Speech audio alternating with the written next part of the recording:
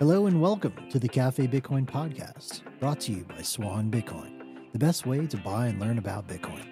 I'm your host, Alex Danzig, and we're excited to announce that we're bringing the Cafe Bitcoin conversation from Twitter Spaces to you on this show, the Cafe Bitcoin podcast, Monday through Friday every week. Join us as we speak to guests like Michael Saylor, Lynn Alden, Corey Clipston, Greg Foss, Tomer Strolight, and many others in the Bitcoin space. Also, be sure to hit that subscribe button. Make sure you get notifications when we launch a new episode. You can join us live on Twitter Spaces Monday through Friday starting at 7 a.m. Pacific and 10 a.m. Eastern every morning to become part of the conversation yourself. Thanks again. We look forward to bringing you the best Bitcoin content daily here on the Cafe Bitcoin podcast.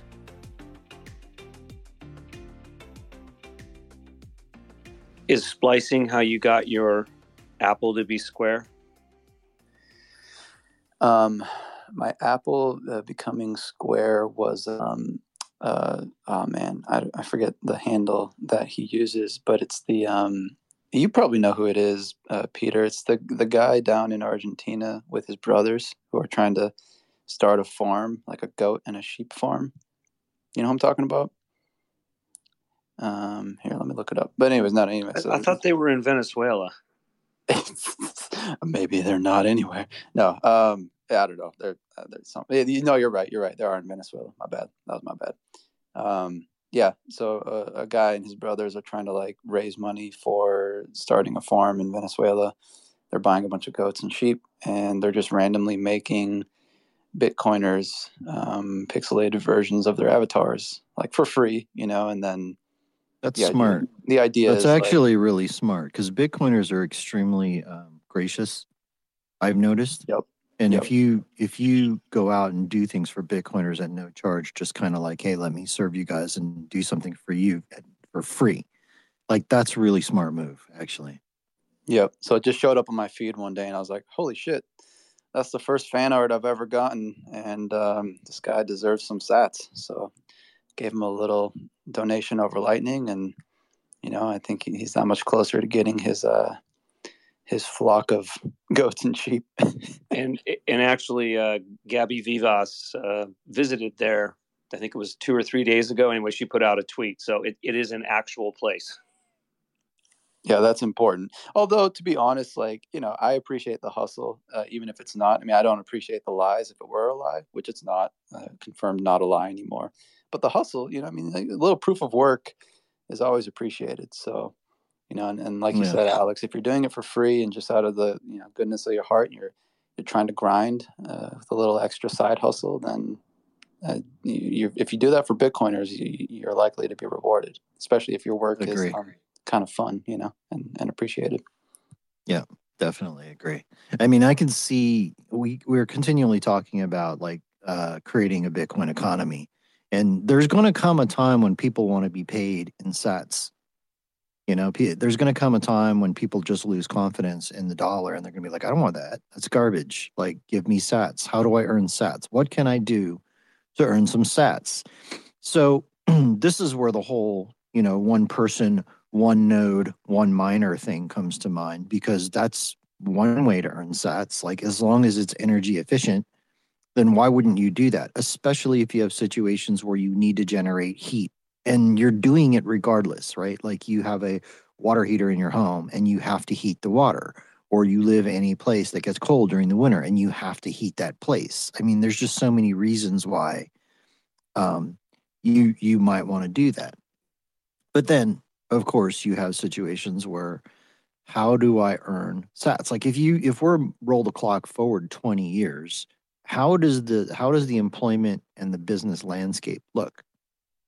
How do you earn the sats? And then if you can find a way to serve Bitcoiners in particular, because they're the ones who have the sats, that might be a good way to earn some sats.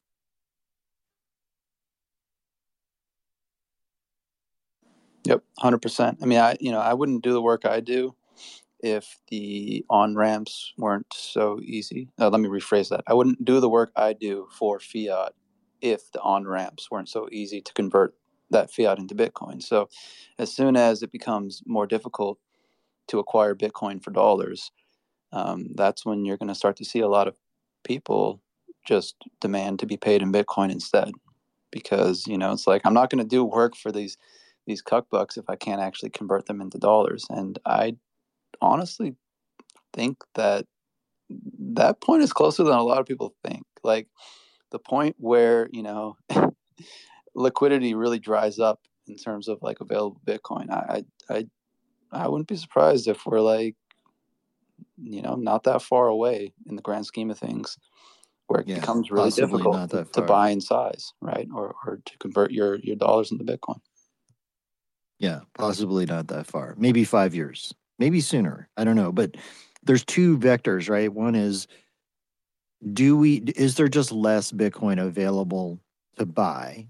And that will change based on price, right? I'm not saying that like Bitcoiners will never sell their Bitcoin, or nobody will ever sell their Bitcoin. I mean, if the price goes to 100 grand, somebody's going to sell their Bitcoin. Goes to 200, somebody's going to sell their Bitcoin. Likewise, 500, a million, et cetera, right? There's a number in people's minds at which they will sell. Infinity. If you're wicked. There's that part about it, but then there's also this phenomenon where we're seeing this quite a bit right now at Swan, where people are genuinely afraid of having their Bitcoin on exchanges. Like the number of new account apps has skyrocketed this month, and people are freaked the hell out, and they're like, "Yeah, I need to get my Bitcoin off the exchanges." And then like, here's the thing: like some people are like, "Well, Swan's no better than the exchanges." Look, I am not sitting here trying to suggest like, you should keep your Bitcoin on an exchange. What they're doing is is Swan or Prime Trust even a little better while I wait for my signing devices / hardware wallets to arrive in the mail. Can I put it there like right now? And like when my things get here, maybe you can teach me how to do this. So the answer is yes, we are doing that like hand over fist right now. Tons of new people coming to us and saying, "Hey, I want to move my stuff from Coinbase or wherever to Swan, hold it temporarily while my stuff arrives, and then please teach me how to use this." It's pretty exciting to see, actually. I don't know how I got off on that tangent. Oh, the other thing. By the way, good morning and welcome. You're listening to Cafe Bitcoin, episode 224. You have 39 days left to tax loss harvest in the 2022 tax year. If you don't know what that means, shoot me. I'm happy to help you. Okay. The other thing is, which direction does it go? Does the government come after, the on-ramps hardcore, or do they embrace Bitcoin? We don't know yet. There's a lot of people who are like, well, we're not done. We have the ultimate boss to fight, which is going to be the government's hardcore coming after Bitcoin. Could still happen, right? But here's a new interesting development. I wanted to throw this out there to discuss it. Some of you guys don't like this guy, and that's okay. I happen to think he's got some very interesting perspectives and views, and he happens to believe that the United States military and the government should embrace Bitcoin. And it's basically the United States' best chance at staying a superpower, essentially. So this is a tweet from Jason Lowery. He's a commander with the United States Space Force who has done pretty deep research, in my opinion, on Bitcoin and its relevancy to nation states. And he has just announced that he's been invited to advise the White House Executive Office of the President on national strategic security benefits of Bitcoin. He says, "This is the biggest honor of my career." He wants to thank the Bitcoin community for giving me a voice. Also, I'm not going to divulge too much because this is kind of confidential, and it was like, some DMs back and forth with our CEO and this guy, but he's got very high access. Let me put it that way. Like he's got like direct access to the very, very top people in government. And I'm going to leave it at that. Wicked, go ahead. Yeah. So first of all, congrats to Jason Lowery. I know like this is kind of what he's been working up to. And I've met the guy personally. And he's a good dude, right? Like I know people don't like him because he works for the government, but just from a personal level, like I don't know. He seems like a good dude to me. Ant, I don't know why you were crying. I'm curious. What's up with the cry face? I don't want to talk about it. Things are becoming real, I mean, we all knew this moment was going to happen eventually, so here we are. This goes back to a comment I wanted to make a little earlier when Alex said that it would be good to do something that the Bitcoiners like, because the Bitcoiners are the ones with all the Bitcoin. And the reality is that at the point at which people are going to be working for sats, everybody is going to be a Bitcoiner. So, I mean, at some point we have to reconcile with the fact that even though we are early, anyone who sees the truth of Bitcoin is a Bitcoiner, and that includes individuals that maybe we don't agree with their opinion. We talk with individuals who we don't agree with their opinion all the time, and I think that's one of the great things about the Bitcoin space is that kind of conversation is not only appreciated but is encouraged. And there will be Bitcoiners like Jason Lowery that we don't agree with whatever their particular perspective is, but that doesn't mean that they're not a Bitcoiner. I wonder if Jason Lowery would have had the same trajectory if he hadn't had a decent amount of his wealth kind of propelled to where it is because of Bitcoin, right? Like, I mean, I'm not divulging any information that's not publicly out there, but like he's spoken about, basically riding the previous two cycles to an amount of wealth that he had to literally report to his higher ups, because like once you reach a certain net wealth, like you need to report it to them, otherwise they think you might be getting paid by adversaries. So so like he's a direct beneficiary from Bitcoin, and that's what got him so interested in it in the first place. And so it's kind of interesting to see like how Bitcoin can really shape who you become and what you end up kind of pursuing as a career or as an interest.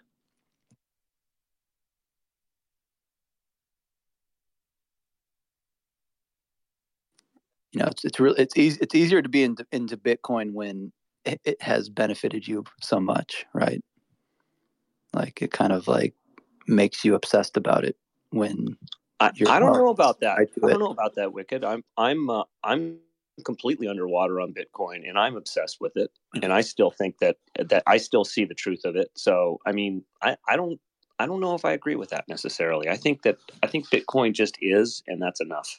But wait until you aren't underwater. Wait for like 5 years, and then imagine how even more obsessed you'll be once your net wealth is like, Have you seen me on StackChain? I don't think a guy can become much more obsessed with Bitcoin than I am. We got a tweet maybe stamp. Not.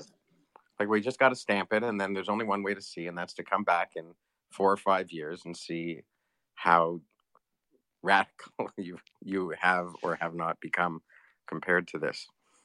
It's all speculation otherwise, right? I mean, you think you're crazy, but you ain't seen nothing yet, maybe. Tomer, I think the only difference will be the knowledge that I have about Bitcoin, the technical knowledge and the understanding of the ethos. I think is the only thing that will be different because I will have more of that. Well, there will also be one other thing that will be different is we'll be 5 years. All of us will be 5 years into the future of Bitcoin, and things like what Wicked was talking about at the beginning, or if it was Ant who was talking about at the beginning about splicing, and if Fedimint takes off, and so the world will be different, and there will be so much more to be excited about because it won't be us speculating about it; it'll be there, and that's what's so important about a time like this when the price goes down, and a bunch of people leave crypto and people say, they condemn Bitcoin or they write it off. But Bitcoin just keeps on marching along. Is very similar to what happened in 2001 when the NASDAQ.com bubble burst and a bunch of people thought the internet went away. They thought it was over, like pets.com and all these scams, and they're all gone and people lost a fortune. And some people were like, well, I'll never touch the internet again, or I'll never touch the stock market again. And other people were, aha, I told you so. But the internet didn't stop. This little private company called Google just kept on organizing all the information on the internet, and cable companies and telcos just kept building high-speed connections, and consumers kept signing up for them, and people were starting to do interesting things on eBay, and it just kept growing and growing and growing. And then suddenly 5 years later, as an example, in 2000, let's not even 5 years, like 4 years later, in 2005, which I think is around the time that Google went public, um, suddenly everybody realized, oh my God, this thing is not only not gone away, there's a whole advertising medium that everybody's using there. And we kind of took for granted that we used to use the Yellow Pages, which was a big advertising medium, and nobody's touching that thing anymore. And things were starting to grow spectacularly. And I think that's what, we can only speculate on exactly how things will play out, but it's a chaotic free market in which this stuff is playing out. And because of Lightning in particular, which is like, I'm just as bullish on Lightning as Ant is, there's so many possibilities. There's a brand new internet that's been developed. It's like, what are you talking about? It's like, well, the internet now has money on it. Not Visa through third parties, through signups and this and that. Like, everyone on the internet has money. And they can send it, and so they can exchange value for value on the internet. I can make some of my hard disk space available to you for a few cents worth of satoshis, and that changes radically the whole business model of the internet, which has all been, well, there is no money on the internet itself. There's people on the internet and information on the internet, and the only way to make money is to aggregate a whole bunch of people and to sell those people to advertisers. And use that money from the advertising to build these very large centralized services.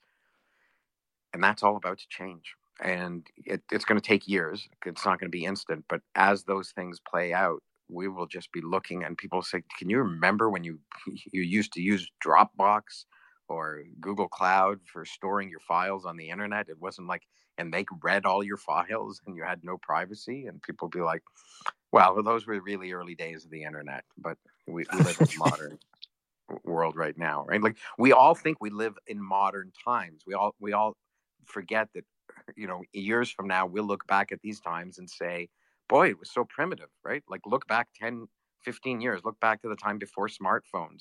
We all lived technologically primitive lives. Like, if you didn't have some information, you just had to live without having it. You didn't have Google in your pocket, all the world's information, Q&A available. Sometimes you had to actually phone some people.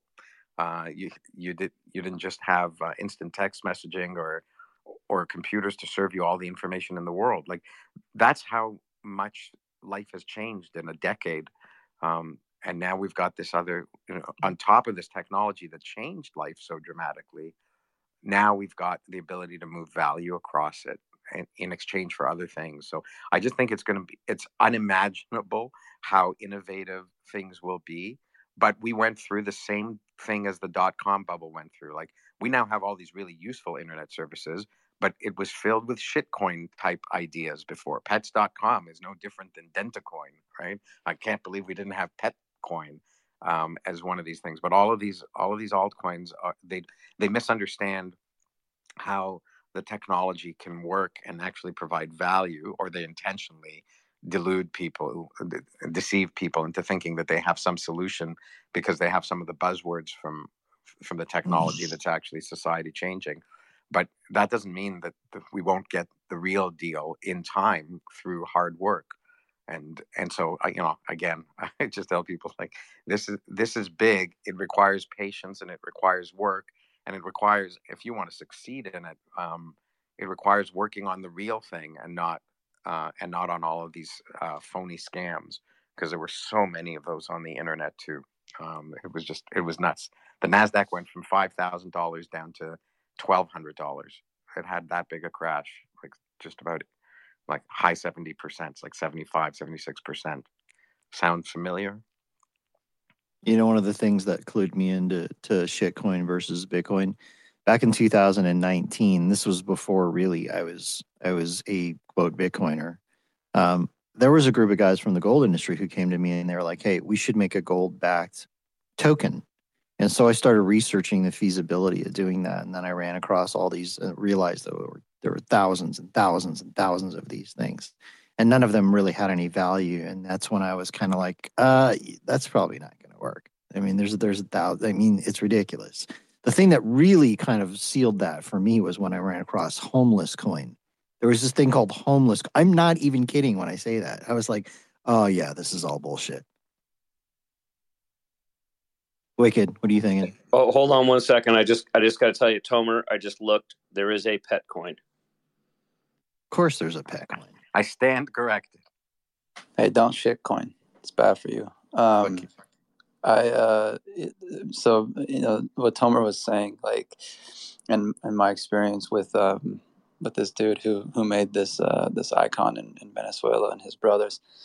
I mean, one of the things that I think people just don't appreciate is this idea of the world all using the same unit of account. I mean, just like the level of cooperation and the degree to which markets become free and open when we're all using the same unit of account is going to change everything. Just the fact that I can send value to somebody on the other side of the world who uses a completely different currency than me, but still, sees value in this underlying unit that we call Satoshis, is amazing, right? Like, it's an amazing feeling being able to give a person value when they're on the other side of the world, and like, you don't need anybody's permission to do it, and you both realize what it is you're giving each other. So I mean that's something that we talk about, and like many of us have thought about here, but many people have not, and many people just can't even begin to comprehend kind of the type of world that we'll move into as everyone starts to use the same unit of account.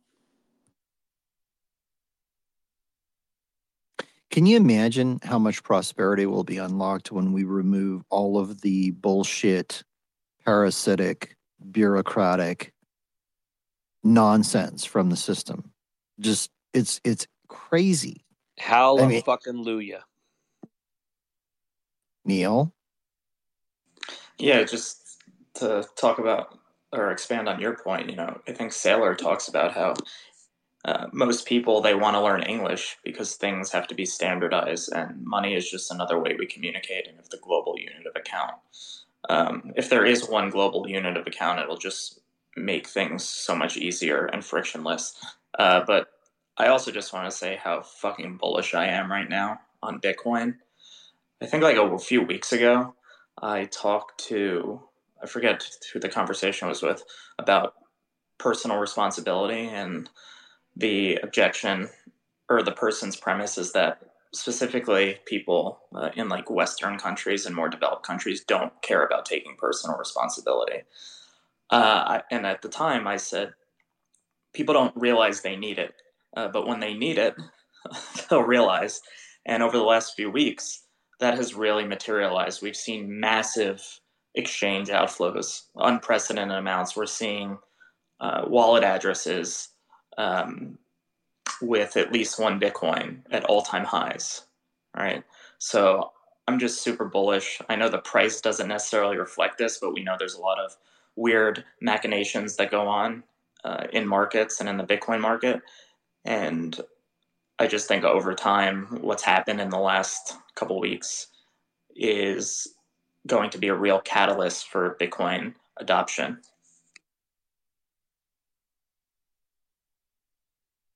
For sure. By the way, my Twitter exploded like after I brought up the thing about Jason Lowery going to basically brief the White House on Bitcoin. What was the consensus? Is this a good thing? Is this a bad thing? Anyone want to summarize that for me? I mean, if you're an American, I would say it's a good thing because we want to be. I mean, like as a country, right? If you think your country's geopolitical positioning on this matter is important, as a country we want to be forward focused on like what it is this technology is and how it will affect our relationships with our countries. So I mean, as much as you don't want government to fucking have a lot of power and control, at the same time, you also don't want other governments who are worse than yours to have even more. So I think it's really important for our government to take Bitcoin seriously and position themselves in a way that's going to be strategically advantageous against others. 100% agree. What if one government besides the United States of America, let's call it China or North Korea, acquires 1 million Bitcoin? Is that good for America or for the world? I would contend that it's probably not. So while I agree, I don't necessarily like the idea of the United States military mining Bitcoin. I don't know. I mean, I would rather the United States have a treasury full of Bitcoin than not. I don't know. I think that's probably a good idea. Who's next, Homer or Peter? I think Jason's thesis around Bitcoin is very interesting, and and he's pushing on the limits of what is known. Right? He's testing new hypotheses. He's not just saying Bitcoin is really valuable. He's saying Bitcoin is like a strategic security tool. That, and exactly what he means by that is something that even he is figuring out. Right. So I don't think even he knows exactly what all that means, but he's put out some really interesting content lately about how there's real power and there's imaginary power, pretend power. And he says, real power is the bullet from a gun. Like, that's really going to damage you. Imaginary power is a judge wearing a wig and telling you that you will do something. Now, you can obey that imaginary power, but you can't disobey the power of a bullet. And that is what Jason is saying Bitcoin is like. It is power that cannot be pretended away from. It's not pretend power. And whether or not that's entirely right, it's absolutely truly right about you can't change the nature of the blockchain except for with force and power. You need energy to do it. But whether or not somebody else appreciates that Bitcoin is valuable is to some degree in their head. Now, there's a network effect that ends up taking place. So I think Jason's exploring some really, really interesting areas. And because he's coming at it from this perspective of a military strategic instrument, he's trying to make a very different point than the point that Bitcoin is valuable as money. I think he's trying to make a point that Bitcoin is valuable as a national security tool. And it's up to him to make that argument completely and fully. I know that there are many people who don't like the sounds of this at all because it sounds like Bitcoin is an instrument of war. And there are many Bitcoiners who are conscientious objectors and pacifists and all sorts of and anarchists and anti-government, and most of us are anti-war for sure. And but it's a different. It may be a different kind of instrument of national security. It may be, and this is where this debate comes in: is it a shield or a weapon or this and that and the other? And these words get hard to use with precision because nothing like Bitcoin's really ever existed before. It's the first of its kind, and so it's hard to be precise using words that don't precisely describe it. So sorry that that's not a great answer, but it's just like he's very good at describing it, though. I mean, he builds a very strong. If you go look up the interview between Preston Pysh and Jason Lowry, it's a 2-hour and 12-minute long thing. It's on YouTube. Just go search for it. Go search Pysh Lowry. It'll come right up. He does a really good job of building kind of the foundation of understanding for why. Most people just immediately, a lot of Bitcoin, I shouldn't say most people, there are many Bitcoiners who immediately just freak out and assume he's a spook because he's a government employee and he's military, right? But if you listen to what he's saying, instead of getting triggered by the idea that he might be a spook, like, it makes a lot of freaking sense. Go ahead, Neil. You were going to say something? I'm only triggered by the word blockchain. TIMECHAin, y'all. TIMECHAin. I was just going to say Bitcoin is a tool, and like anything else, tools could be used for peace or for weapons. right? So I don't think he's wrong the way he describes it. I think there's just more than one use for Bitcoin, and that's okay that everyone views it differently. The important point about Bitcoin is that there's optionality, and then you're not forced to use it. You're not forced to comply.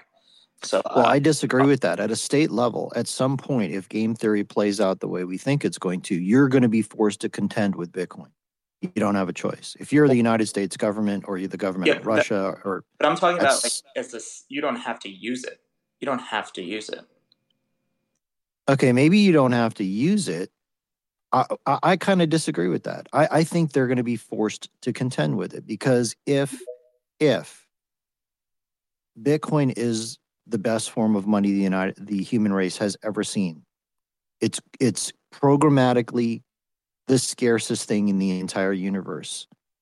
All value measured in Bitcoin. Bitcoin will continue to rise in value measured against all things for eternity. If this is true, and I think it probably is, my opinion, then if you do not have a treasury in Bitcoin, you are by definition weaker than your enemies. Well, people will fucked. It then. I mean, I think this is more semantical than anything.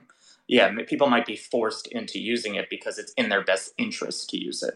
That's what I just said. Yeah, I think it's just semantics at this point. All right, Peter, and then Surfer Jim. So I think there's a couple of things that we need to think about. First of all, as far as a country acquiring 1 million Bitcoin, I just don't know that that's possible at this point. I mean, I guess it could be, but I should say I don't think that's likely is what I think I really want to say. I also think it could easily happen if a country like the U.S. wanted to nationalize Coinbase and Grayscale. Right away, if they did something crazy like that, I'm not saying that's going to happen, but that would be the way it could happen. Let me point out, Peter. I just threw that number out there for sake of a number. I'm not making a projection. And if that did happen, those individuals would have to be willing to give up those keys, and I'm not sure that they're going to give up. I mean, they might, but they might not. So that's another part of that. And Barry Silbert would bend over to government pressure. I don't know. Look, any United States-based corporation or entity, if the government basically said, executive order, this is the law, hand it over, they're going to do it. They're just going to do it. It's either that or you're in prison and your company is shut down anyway. So they're going to do it. There's a certain ethos about Bitcoin that does not exist with some other with other pieces of property. So, but anyways, we can get past that. The other thing I wanted to say, Neil, just real quick. The other thing I wanted to say was that we're assuming that Jason Lowery is going to actually get access to the right people, and even though he has this access, we're assuming that's actually going to happen. And typically, access to individuals at that level, you get a minute, you get 5 minutes, you get 10 minutes. You don't get to sit down with somebody for, several hours a day to explain this thing to them. And I don't know that he's going to be able to get across what he needs to get across in the access that he's going to have to those individuals. Well, yeah, there's no way any of us know what he's going to say or how much time he's going to have. Yeah, I don't know. That's a very speculative point. I don't know that we'll see, I guess, is the answer. Jim, good morning. What do you got? I was going to say something similar. That is that the people who have asked Jason to come talk to him are probably not the real decision makers, and they also have a different agenda potentially, which is to maintain their power and to exploit Jason and all his knowledge and Bitcoin and the Bitcoin network to their own benefit, if they can, because they probably think they can. The one thing I've heard nobody discuss regarding things like this is that Bitcoin being a bearer instrument, Bitcoin being something that motivates individuals, I don't believe Bitcoin is the type of thing that can be controlled very well or very easily or very efficiently by groups of people, especially groups of people in government that are all selfish in and of themselves and want that money for their department, for their projects and this, that, and the other thing. And with a limited supply of Bitcoin, any amount is still limited unless you can get more. And we all know that it's not easy to get Bitcoin, even through extortion. You have to be able to get people to sign over their Bitcoin to you, and some people won't. So the government can't just steal the Bitcoin. So they have to get it, then they have to manage it, then they have to spend it. So if they spend it, where do they spend it? And all these decisions are complicated decisions when you have a limited asset to work with. And I don't expect the government to be all that great at that, because of the individuals that would have to be involved to make those choices. So I'm not really too concerned what Jason's going to say to people in government and what they're going to do to us, the Bitcoin network, or anybody else at this point. I just think there's quite a bit of hurdles that would have to be cleared for government to effectively and efficiently own, control Bitcoin and use it for the benefit of the people of this country. I don't believe the people who have control over power and money now are going to do anything for the benefit of the people, whether they have Bitcoin or not. So I think we're a little ways away from the government having any ability to mess with us just because Jason's going to go talk to someone in the White House. Just an opinion. Thanks for sharing your opinion, Jim. By the way, you sound like you're in a tin can. Pubby, what do you got? Hey guys, good morning. When you do the game theory on all of this is quite interesting. I'm always taken back to Parker Lewis's gradually then suddenly, and you throwing around numbers like 1 million Bitcoin. It seems easy now, as we're at $15,000 Bitcoin. The numbers, so I'm more on that suddenly side of things. When the next halving, the entire annual supply that'll be mined with the rewards is 160,000 Bitcoin. When that gets soaked up, man, when that's another Michael Saylor comes on the scene or an Apple, there's not a lot to go around. And when suddenly people see the value of this Bitcoin and governments getting in, guess what? It's easy to get that first amount off the markets. But now you got to go into the pockets of everybody that is just holding and see what it's worth. Okay, that's what's going to be really cool to see play out. Because I'll tell you what, man, I know a lot of people I see in this room, they won't be selling at all. Yeah, you're going to have to dig deep into that offer stack in order to satisfy those positions. I think people forget that a lot of the buying back in the last run up and towards last November was GBDC in there. That was one entity, man.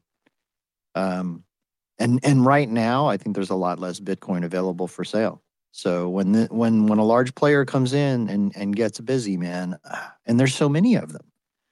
Wicked. I was just going to say, I mean, I think what's more interesting about governments and specifically the U.S. government getting involved in Bitcoin isn't so much like if they're going to buy and hold Bitcoin, but how they might use the network in order to benefit themselves from like a cybersecurity standpoint, which I think is the angle that Jason's actually more aligning towards. Like, it's not so much trying to get the U.S. government to buy Bitcoin, but it's more to like get them to see how they can use this network in their advantage. I mean, we're talking about Lightning Network being like the new internet. So how much the internet gave various governments advantages over each other. Now imagine how much the Lightning Network is going to give various governments advantages over to each other if they learn how to use it first. I mean, I'm incredibly intrigued to see how this guy's position shifts a little bit over time, which I have to assume it inevitably will, because Bitcoin changes you, as we all know. And as you dive further down the rabbit hole and as you study this thing more, I'm interested to see just sort of how his story evolves, if at all. The government, for all their intentions to get involved or not, they can't fundamentally change it at the protocol level. So that is the huge twist. And it seems to me that no matter how strongly he feels they should get involved and in what way they should get involved, there's always this sort of ongoing government agenda that has to sort of allow that to, the government has its own protocol. They have to allow this in. So it's a very interesting sort of clashing of worlds, and maybe Jason is some sort of Trojan horse in getting parts of the government to see it in a new way. But certainly, it's going to be interesting to see the next couple of years what happens here. I highly doubt it's going to be big entrenched powers that jump in first. I think we're going to see a lot more El Salvadors before we see a U.S. really jump in with both feet. Here's the thing that I wonder about, though, because human nature is we're all driven by, there's a saying, you're either running from something, you're running to something, right? It's all risk and reward, pain and pleasure. Like if somebody's chasing you with a hot branding iron, you're going to run one direction. If you're trying to achieve a certain thing, you're going to run towards that thing, right? All humans operate that way, regardless of whether you're the president of the United States or the Secretary of Defense or anyone else. So the bottom line is, if Jason's able to make a cogent and rational argument, and like Peter said, let's say he gets 1 minute to do so. I think it's more likely he's going to get 5 or more, but let's say he's able to make a cogent argument in that span of time for the advantages, disadvantages. If you fail to adopt Bitcoin, this is what could happen. If you do adopt Bitcoin, this is what could happen. I'm very curious to see whether the human behavior responses to that have an effect on their decision making.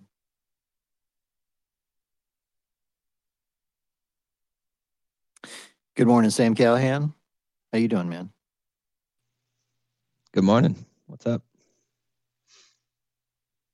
We're talking about, how Jason Lowery is recently summoned to the White House to present on Bitcoin. We're talking about that and what the ramifications of that might be. Yeah, gotcha. I mean, in my opinion, it's not. I don't see how it could be bad at all.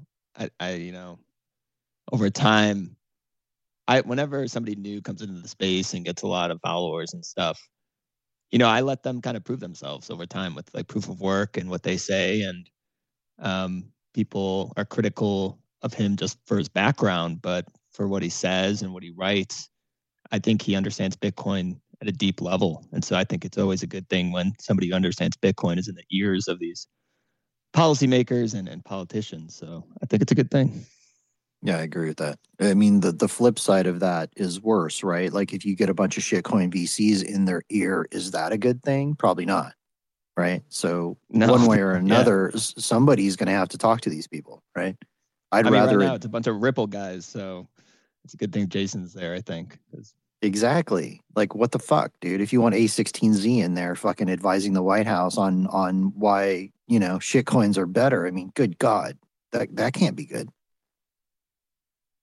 Ant doesn't like it.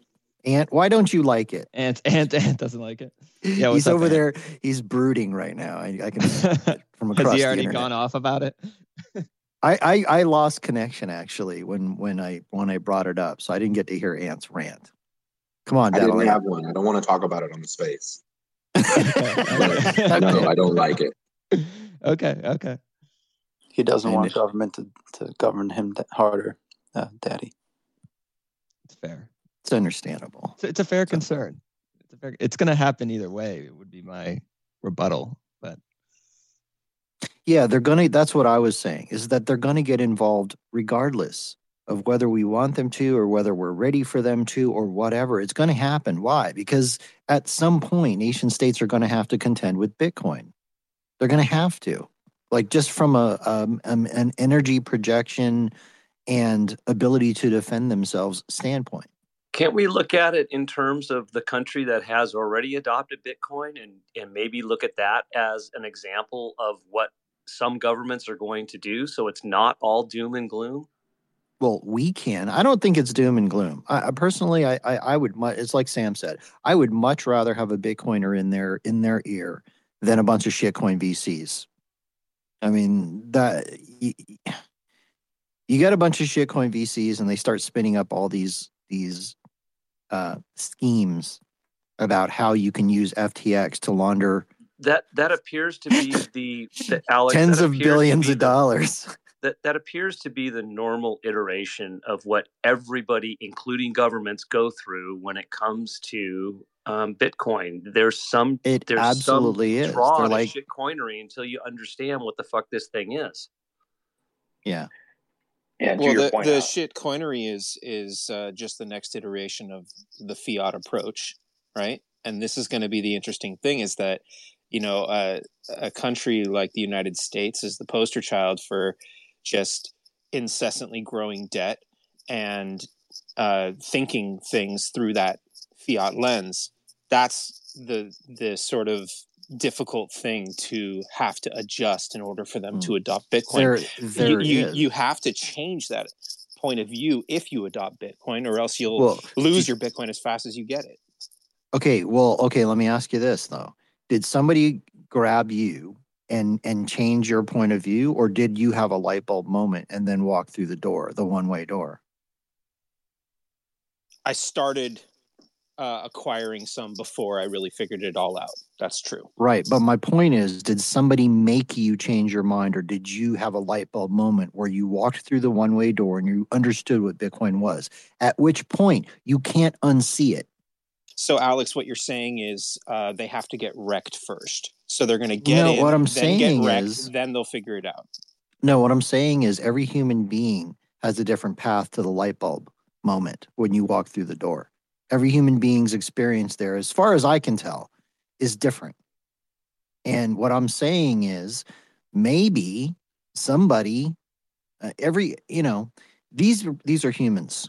I assume even if they're lizard people humans, they're still humans. So self-preservation comes into play with lizard people too, right? When they understand, if they have that light bulb moment, I mean, that's what changes everything. Yeah, and to that point, Alex, and I think Peter, you even said this too, but I mean, just think about, have El Salvador, right? And then Car, I mean, who knows what the hell they're doing, but, just imagine 3 countries and then 5 countries and then 7 countries, 12 countries, everyone around the world seeing that just compounds on itself, right? Then it becomes, at what point is that tipping point when a certain number of countries are looking like El Salvador is right now, even in the early stages, and it just becomes so unbelievably obvious, even to the casual observer, that any New York Times article can't even write bullshit anymore because it's so obvious, and everyone's like, why are we not doing that, right? So where's that tipping point? Yeah. At some point, the actual obvious proof of work numbers become impossible to argue with. We've always discussed this as what I consider to be bottom up. It's bottom up because you were asking, when did you see the light in a way? The people that see the light and understand what Bitcoin represents for them is because they're not benefiting. Most people aren't benefiting from this current system. This is why it's going to be so difficult for the corporations and governments. Okay, they control that system. They're the closest ones to the spigot. They are incentivized to not want Bitcoin. This is why they're kicking that can down the road as far as possible. It's the ones that aren't close to the spigot. They're the ones that understand what Bitcoin can offer them. So when you send someone there to talk to the government, guess what? When your campaigns are funded by these banks and corporations that are disincentivized to have Bitcoin, guess what? You may give it a head nod. You'll give it, yeah, oh yeah, that sounds great. That sounds great. But until you see any action, I don't trust anything that comes out of big government like that.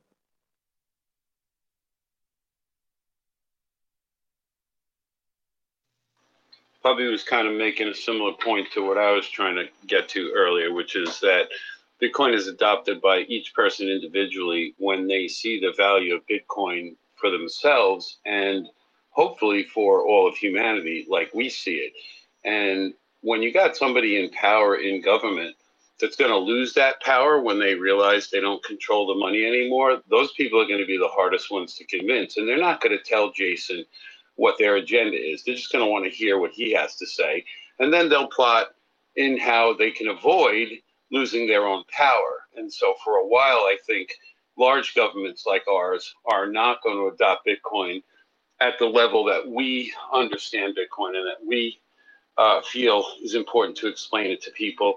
Whereas a small government like El Salvador, with one guy who's essentially acting like a dictator right now, who seems to get Bitcoin for the humanity aspect of it, you have a chance for one person to force Bitcoin on its little country. I don't see that happening in the U.S., and I do see a lot of fighting behind the scenes, people publicly saying how great Bitcoin is, but privately wanting to thwart the system for their own benefit so that they don't lose their power. So I still think it's a struggle.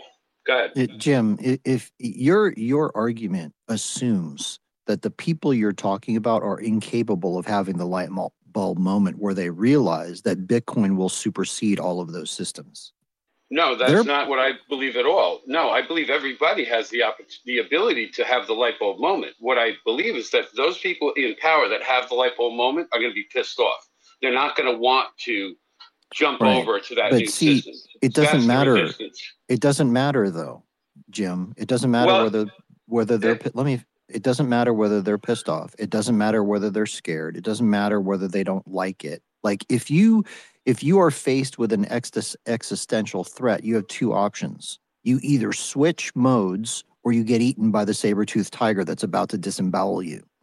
And what I'm saying is human nature all throughout the history of mankind is once you figure something out like that, you're not going to just be like, well, fuck it, I'm mad, so I'm going to sit here and fight this saber tooth with my bare hands. No, they will figure out a way to adapt. That's what humans do.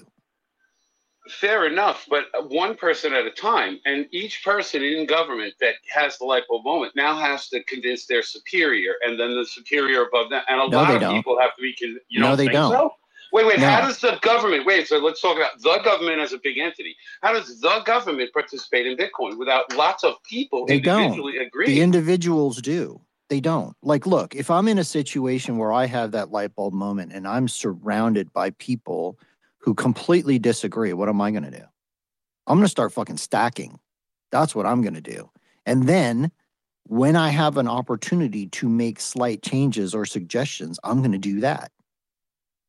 They're not going to sit there and go, I'm now a Bitcoiner, and rip their clothes off and fucking run around the office naked and plant a Bitcoin flag in the middle of it and go, fuck all you guys, you need to be Bitcoiners or else. No, they're going to buy Bitcoin and they're going to do what they can within their circle of influence to slowly change it. Yeah. You're describing a system where government dissolves slowly on its own, where the U.S. government does not control large amounts of Bitcoin for the benefit of the people. No, I'm but not. Individuals within government. Why is that mutually exclusive, Joe? It's not. Both can happen. Show me an example where large groups of people control large amounts of Bitcoin on behalf of other people. Show me as a system where that's going to work. And then I'll accept the fact that Bitcoin will be adopted by the U.S. government, made a national reserve currency of some kind, and everything keeps going. I don't see it. Grayscale seems to be doing pretty well. Yeah, it's a private organization run by a couple people. It's not a government. Come on, give me a comparison that rivals a government. I feel like I'm bashing my head against a rock. We're talking in theoreticals, and you're like, well, my theoretical is better than your theoretical. Like, no. Anyway, I'm not saying that at all, Alex. I'm looking for the logic here. How does Bitcoin get adopted by the U.S. government, a giant entity with millions of people working there? How does the government adopt Bitcoin? One person at a time, not one agency, not one group. They're not going to have ever enough power to run a bunch of Bitcoin on behalf of 300 million people. I don't see it happen. The government dissolves before that ever happens, in my opinion. But hold up, Jim. The government doesn't currently operate for the population. They're operating basically for themselves. So what's the difference if they're holding bonds and mortgage-backed securities and things like that, or Bitcoin as well in the mix? It's another asset in a portfolio to start. The government already holds hundreds of thousands of Bitcoin.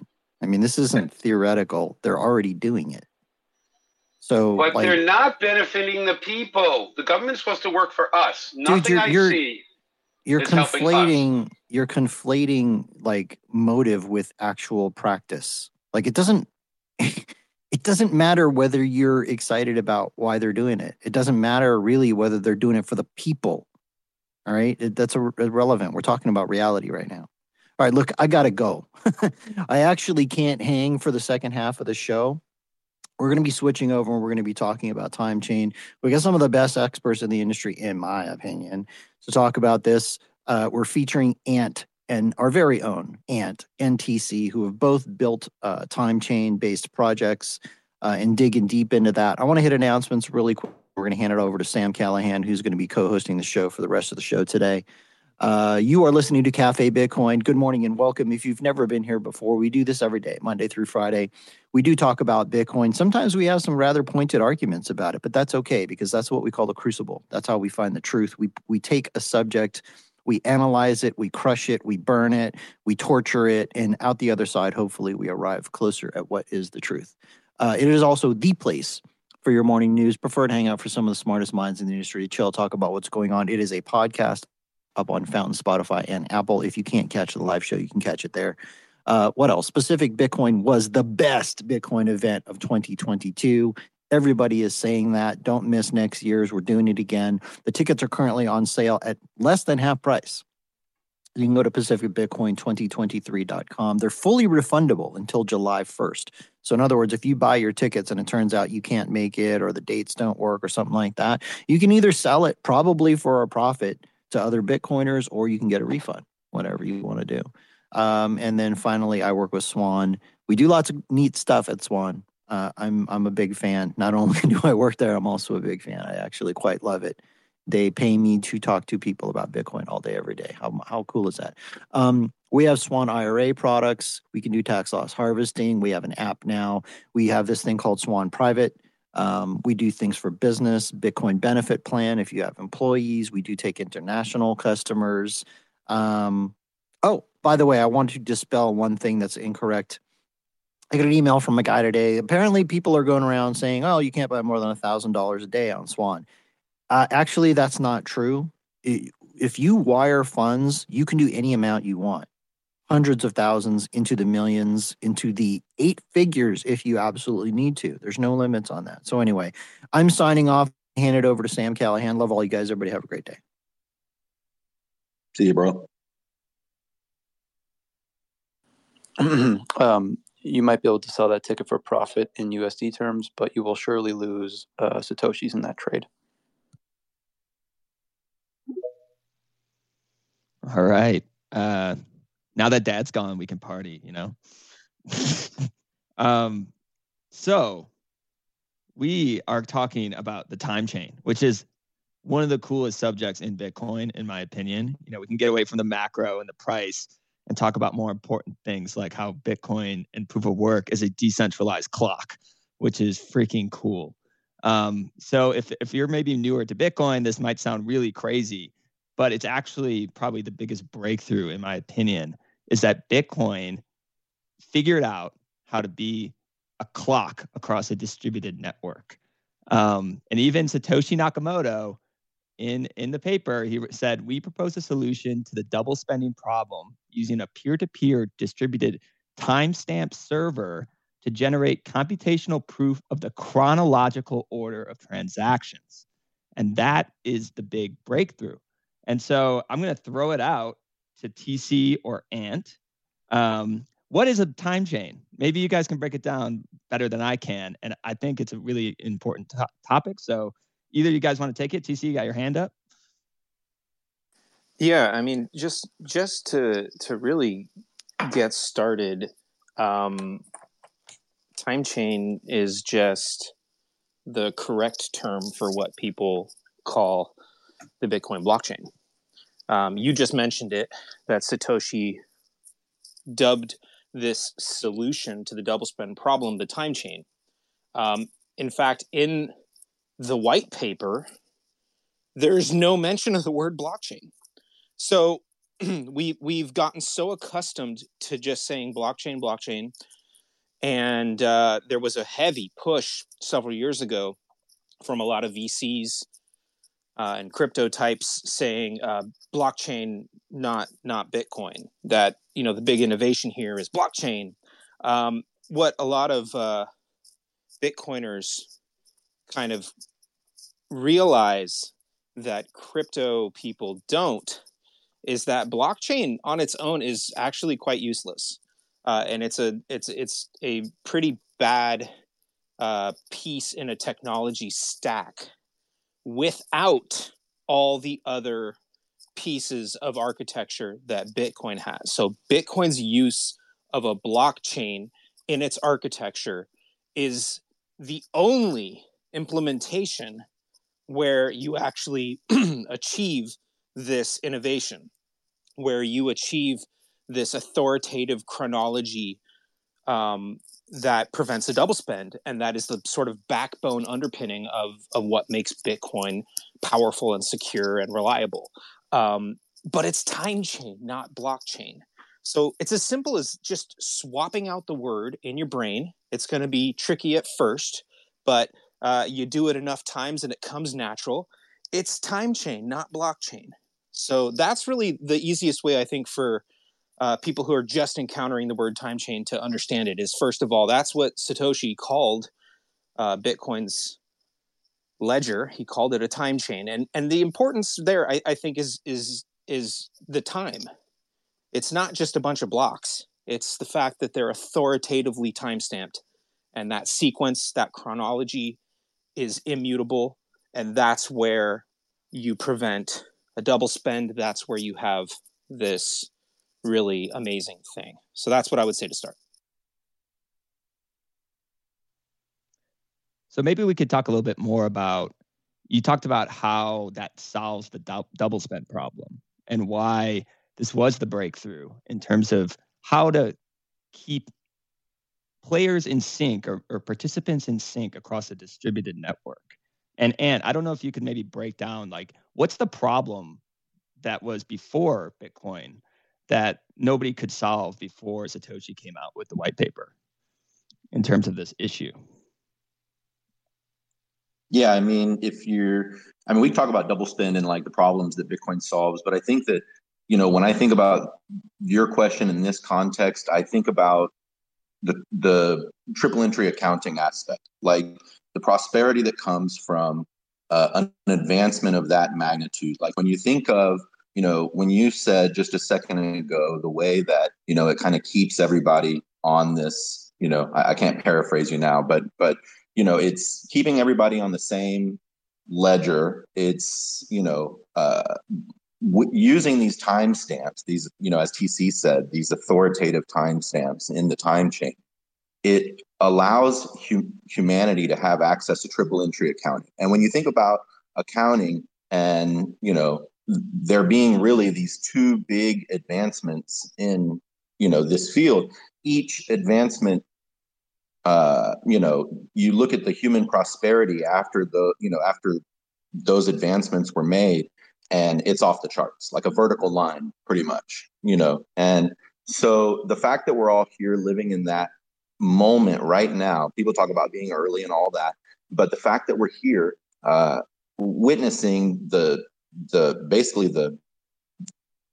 I say creation or invention, but it's really like the discovery of triple entry accounting for everybody, that has potential and ramifications for this planet that I think that we think about, but I don't think anybody really has a bead on what it's going to really do for humanity.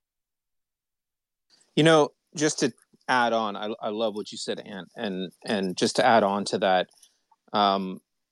just on a more granular level, what's happening here is we're talking about something digital, and this as much goes to this sort of really important sequence based on timestamps, but it also goes to the fact that you can actually control the supply. You can prevent the duplication of something that is digital. And this whole system sort of keeps everything legit in an environment where, up to the point of Bitcoin, anything digital could just bypass these kinds of rules because you could just copy it. Digital information is extremely copyable. And so this system is a innovation of proportions that even today, I think most of us can't even begin to conceive what this is going to impact and change, because the scarcity comes from this architecture as much as the sort of authoritative sequence. So it's really incredible because, essentially every single transaction, once it's confirmed, now establishes limitations of further subsequent transactions. If you're holding 1 million sats and you send those 1 million sats to somebody else, once that transaction's confirmed, you don't have those 1 million sats anymore.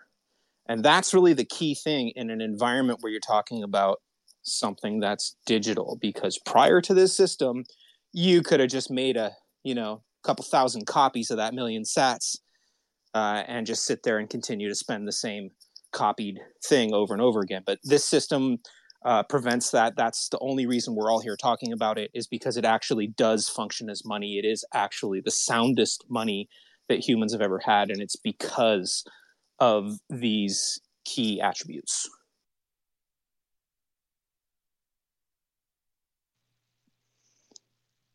Yeah, well said. I think the key point is that any ledger, it needs order. You have to know whether somebody has the money to spend it or if it's already been spent. And that's the double spend problem. And you need to have a point in time that every participant can agree upon. And that's every 10 minutes when that block, when that timestamp happens, it sets that point of time that everybody can kind of agree upon that, okay, that happened. I like to think of mining as like a conveyor belt. And you have a huge sheet of metal that comes across. And then when that timestamp happens, it goes boom. And then that sets that time. And that's how it works. And that's how there's an order in the ledger in terms of who spent what.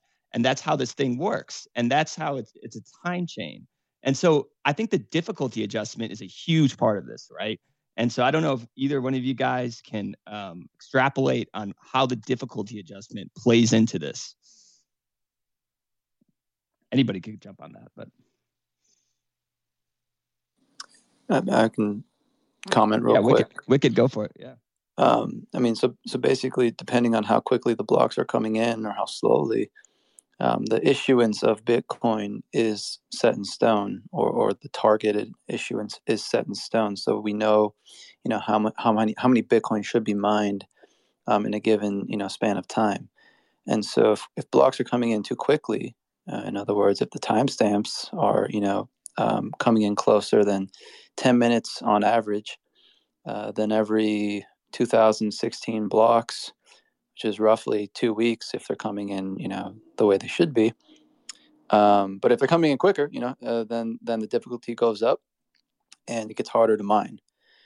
And the reason why they were coming in quicker in the first place is very likely because, there were more miners on the network mining than there were the previous 2 weeks. And so they were hitting those blocks a little bit faster than they were before.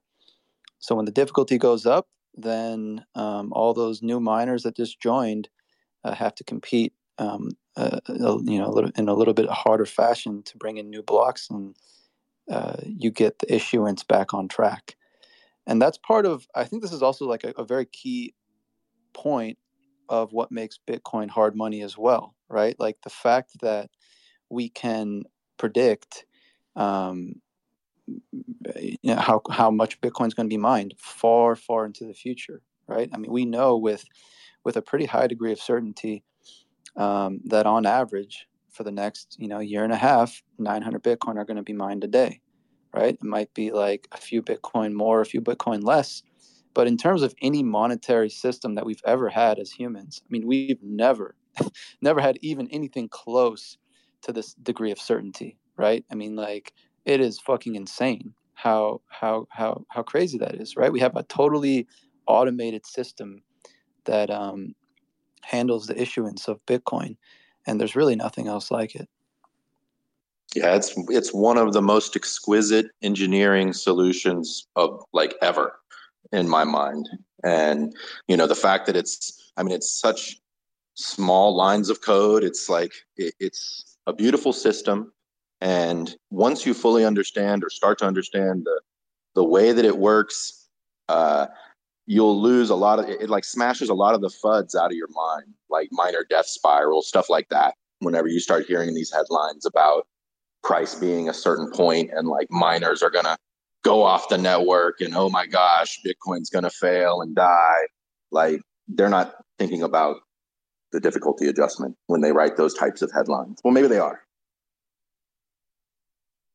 But yeah, and the other thing that is important to remember is despite few lines of code, there's the whole fact that the code meets the real world through difficulty adjusted proof of work. So it's not just the fact that those in the mining portion of the architecture are having to expend real world energy at a real cost, and that this difficulty adjustment kicks in every 2 weeks to ensure a balancing effect, no matter how many or how few participants are mining, in order to target 10-minute average block times. This is where the rubber meets the road. It's code, it's real world participants, it's the boundaries and limitations of the expenditure of real cost and real energy. It's all these things coming together, and this is why this thing, I think, is so challenging for people who are on the outside just peering at the price and trying to understand what the hell's going on, let alone the whole fog and cloud of crypto and shit coins that just distracts and confuses. This thing is truly, truly special. Something that you said, TC, sorry, Surfer Jim, but something that you said, TC, is the key to this. You said when the code meets the world, and our fiat overlords will never understand that. Oh, they will. They will understand that, Peter. It's just a matter of time. Surfer Jim, got your hand up, man? Yeah, just wanted to add to this concept of the time chain, the idea that when we look back at all of human history, we have people that wrote down what they observed.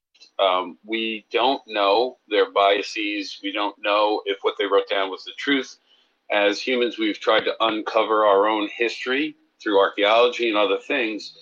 And we believe we know what's happened over the past million years on this planet, but nobody really knows. But within the time chain, we absolutely know. And this is a new sort of concept for humanity, to be able to literally trust the exact history. And you can verify it yourself. So you don't actually have to trust somebody telling you this is the history. Now, I recognize this is the history of a protocol for creating and monitoring digital files, which humans can use as money. But the idea that you are beholden to this truth changes your own nature at a very deep fundamental level. You can't cheat in this system. And that causes you to look around at the world. I think Bitcoiners in general are highly honorable, high integrity, hardworking people that see this as an alignment with their values. It's all the other shitheads out there that are trying to lie, cheat, and steal to get themselves ahead in life that are going to have to face this reality one day and align themselves with the truth of this time chain if they want to participate in the future economic environment of the world once Bitcoin is the money of all people. And I think the honesty of the time chain forces honesty in our dealings with each other, at least at some level. Some people will always lie, cheat, and steal. I just think the vast majority of people will come to see the truth that is within the time chain and align around that in ways that were never as obviously self-beneficial as aligning with the Bitcoin time chain. And so I just think that the incentives that were created with this crazy discovery they improve the lives of everybody who sees it correctly and aligns with it. And that's this community right here. And I think one person at a time, little by little, a couple generations from now, the world's going to be a better place because more people will align with this truth that's been created. I just need to jump in for a second because, look, Surfer Jim, I think, just set the new world record for number of hours and spaces with his hand up, waiting to speak. The consummate professional, the gentleman, he's always there waiting. Jim, you know, we love you, man. We love you. Hey, can we change this from blockchain? I know you guys are talking about time chain. Hey, let's call it what it is, man. Proof chain. This is proof, baby. It's proof. You got a set amount.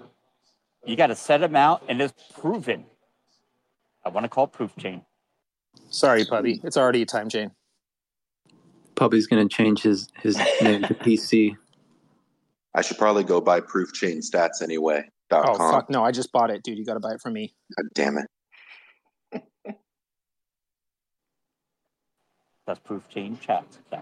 Proof chain. Puppy, are you drinking already? 5 o'clock 8 a.m., man. Hell no.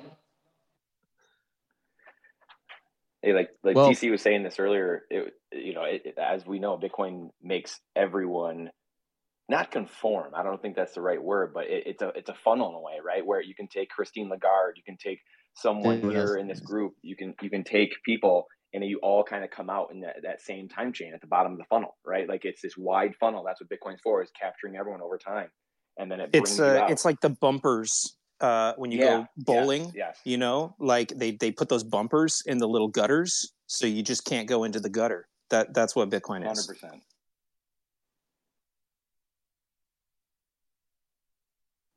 Can we go back to the difficulty adjustment just for a second? I mean, how beautiful is this thing? I mean, how truly beautiful. Although Sailor, I think, took the piss one time. I was listening to a podcast with him. Oh, yeah, difficulty adjustment. Yeah, that's just a backup system you would have on any type of aircraft. That's nothing. And I'm thinking, man, this thing is great. Sailor just pissed on my parade there. But I will tell you this, man.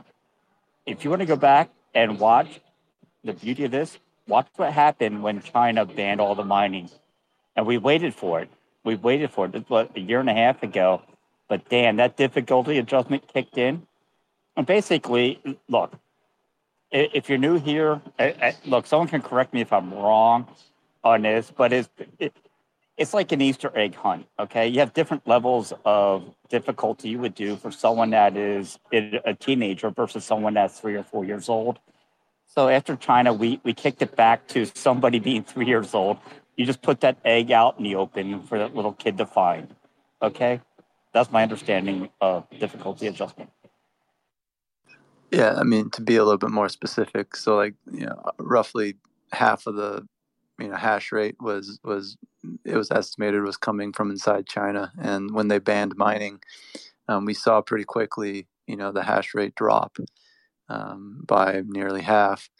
And as a result, right, the monetary inflation rate of Bitcoin got cut pretty much in half. So we were cruising along at about 1.8, 1.9%. We dropped down to 1%, and then difficulty kicked in and it got a lot easier to mine. And even though those miners weren't online anymore, the rest that stayed got to mine Bitcoin a lot easier, and it brought that monetary inflation rate back up to the target. And then once all those miners in China started to relocate and the hash rate started to go back up, then we saw it actually go the other way. So then the difficulty started going back up again. Monetary inflation rate actually rose a little bit in the interim, but yeah, I mean, like it's just a beautiful system, and it keeps on working, like, and with no intervention, which is just so crazy. Like the fact that we have money that works on its own, at least in terms of its issuance. I don't know, man. It's just so mind-blowing to me. I think it's funny too that there's so many amazing things about Bitcoin. Some of them real, some of them, not real. They're memes, but they're still amazing. And, the difficulty adjustment, every, 2016 blocks, it checks itself, make sure that it stays on track, as we've been talking about. And I know that, 14 days, there's like 20,000. It's like 20,160 minutes. So, it makes sense. I don't know why he chose 2016. Somebody probably does. But it's funny. And I remember somebody said it. I don't remember who did, though. I wish I could credit them. But they found that 2016 backwards is 6102. And I just think that's so hilarious. That's one of my favorite little Easter eggs in Bitcoin. Yeah, I think like everything is divisible by 3 or something. So 3, 6, and 9 seem to be the themes for the numbers. And 21. Don't forget about that one. That one's pretty important. Hey, this is awesome discussion, but I would hate it if Ant didn't get a chance to talk about his amazing project that he made, TimeChainStats.com, and I made a little thing too recently, and I really did want to share about that. So, Ant, why don't you tell us about your site and how that came about and what it is, and tell us. We were gonna get there, bro, but yeah, let's go.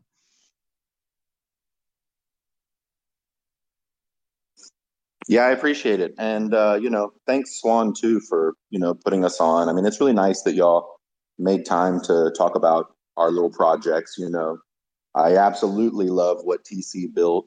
And so I actually want to skip ahead to that. But I can talk about, my project very quickly, so that we can get over there. But I'll just say, I mean, I came into Bitcoin 2017, and that was already after years of ignoring it. Like, I knew about it earlier and just ignored it, thought it was a scam, whatever. And I'm a programmer. I went to like design school. I spent like a lot of time in ad agencies and things like this. So I have the ability to just create things and create websites and whatever. And when I got into Bitcoin, I noticed that, that was like right at the heart of the block size war, basically. And literally right after I bought Bitcoin, like it was so soon into the block size war where I was like, finally getting off zero, here I go. And then boom, did I even buy the right thing? So it was like, there was a lot of confusion early on. I'll leave it at that. And a lot of different websites. I was going to all these different places to get information. And, so I just kind of started building my website. It was a bulletin board at first. It basically tracked, I had prices and, basically block basics and links to things that I liked, just like a place where I could store it for myself. And, it was early days. Like I was showing top 10 shitcoin prices versus Bitcoin and all this. Like it was very early days. But if I would see something out there that I liked, I would just add it to the site. And I remember it was a hobby project. It was I wasn't even really using it. I had this website that I had built and I was putting, it was doing these things, tracking different data points and whatever. I could send it to people, but I personally wasn't using it. I remember I had to force myself to use it early on and to get away from these other sites. I don't remember the exact timing, but I remember when Binance bought CoinMarketCap, that was one of the final steps for me. I was like, okay, I built this site. I'm going to try to really make it really good because I don't trust these other sites out here. I don't want to have to go to these sites anymore. I want something that's just mine. And around that time, I was also, going through that journey where you're getting to Bitcoin only. And I didn't want to have a bunch of shitcoins on the site that I went to. And that's basically how it started. And, the feature set kept growing. Like I said, if I see something out there, I just add it. Or I'll, if I see something that I like that I can improve upon or add it to the site, then I'll just add it. Or if people ask me about stuff, then I'll put it in there. That's one of the things right away that I can say about Bitcoiners is I've noticed that if you build something that has value, they will support you. It's been amazing all the users coming in, and they always are talking about time chain stats. I mean, literally every day I hop on Twitter and I've got people talking positively about the site, or people are sending me DMs, telling me nice things about the site, telling me things they want to see. It's been really special. And, the users have contributed a lot. Like Mr. Hoddle wanted to see cattle prices in Bitcoin, and I added that for him. Just fun stuff. There was some mining stats that people had requested, and I put that on. And so, like the feedback from the community has been really awesome. The support. Corey was actually one of the very first people to support it publicly and to kind of push my site. I had made, like I said, I worked in advertising, so I know how to make like little ads and stuff.